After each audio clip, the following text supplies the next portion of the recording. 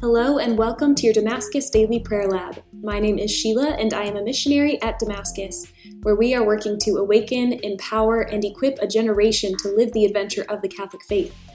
Today we're going to be reflecting on a reading from the Gospel of Mark. This is Mark chapter 8, verses 14 through 21.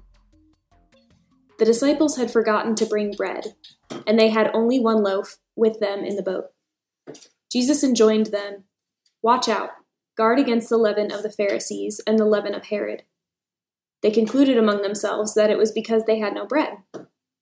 When he became aware of this, he said to them, "Why do you conclude that it is because you have no bread? Do you not yet understand or comprehend? Are your hearts hardened? Do you have eyes and not see, ears and not hear?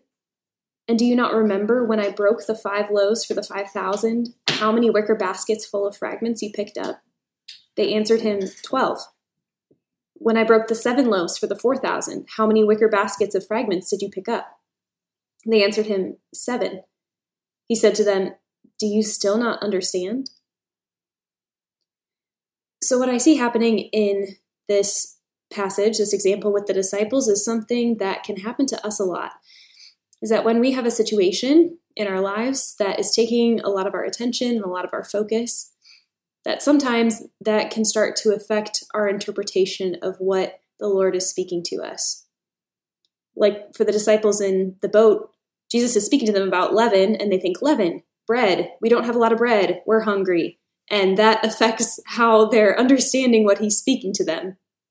And he has to correct for them and help them see that, no, that's not actually what he was talking about at all. But because of their circumstances that they were attending to, that it kind of gave this lens to the way that they were receiving what Jesus was trying to tell them. And sometimes for us, that can be any number of different situations in our lives, things that are causing us to worry or to have undue anxiety over something.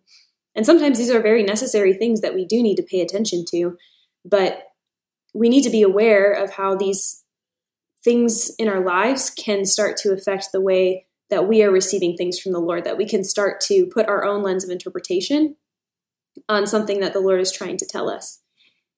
And a way that we can stick to and help ourselves to receive what it is that God is trying to tell us is what he does for them here, is he walks them back to things that he's done before. He helps them to remember, hey, don't you remember these other times where there wasn't a lot of bread, but then I miraculously made more bread appear? And everything was provided for and everything was fine. You didn't have to worry at that point, did you? No. And here's another example. You didn't have to worry at that point, did you? No. So he's having them recall these times where he did come through, where he did provide for that very thing that they, at this moment, were worried about again. And same for us when we find ourselves in a place where we are worried, where we are wondering, how is this going to turn out? Is this going to be provided for? I don't know what to do. And all of our thoughts and all of our focus can go towards this situation.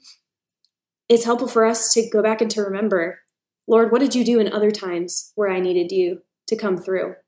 How have I seen you move in other parts of my life? How have I seen you move in other people's lives? How have I seen you move in these stories from the Bible? And can I trust that you are still providing, that you are still working miracles, that you are still taking care of me?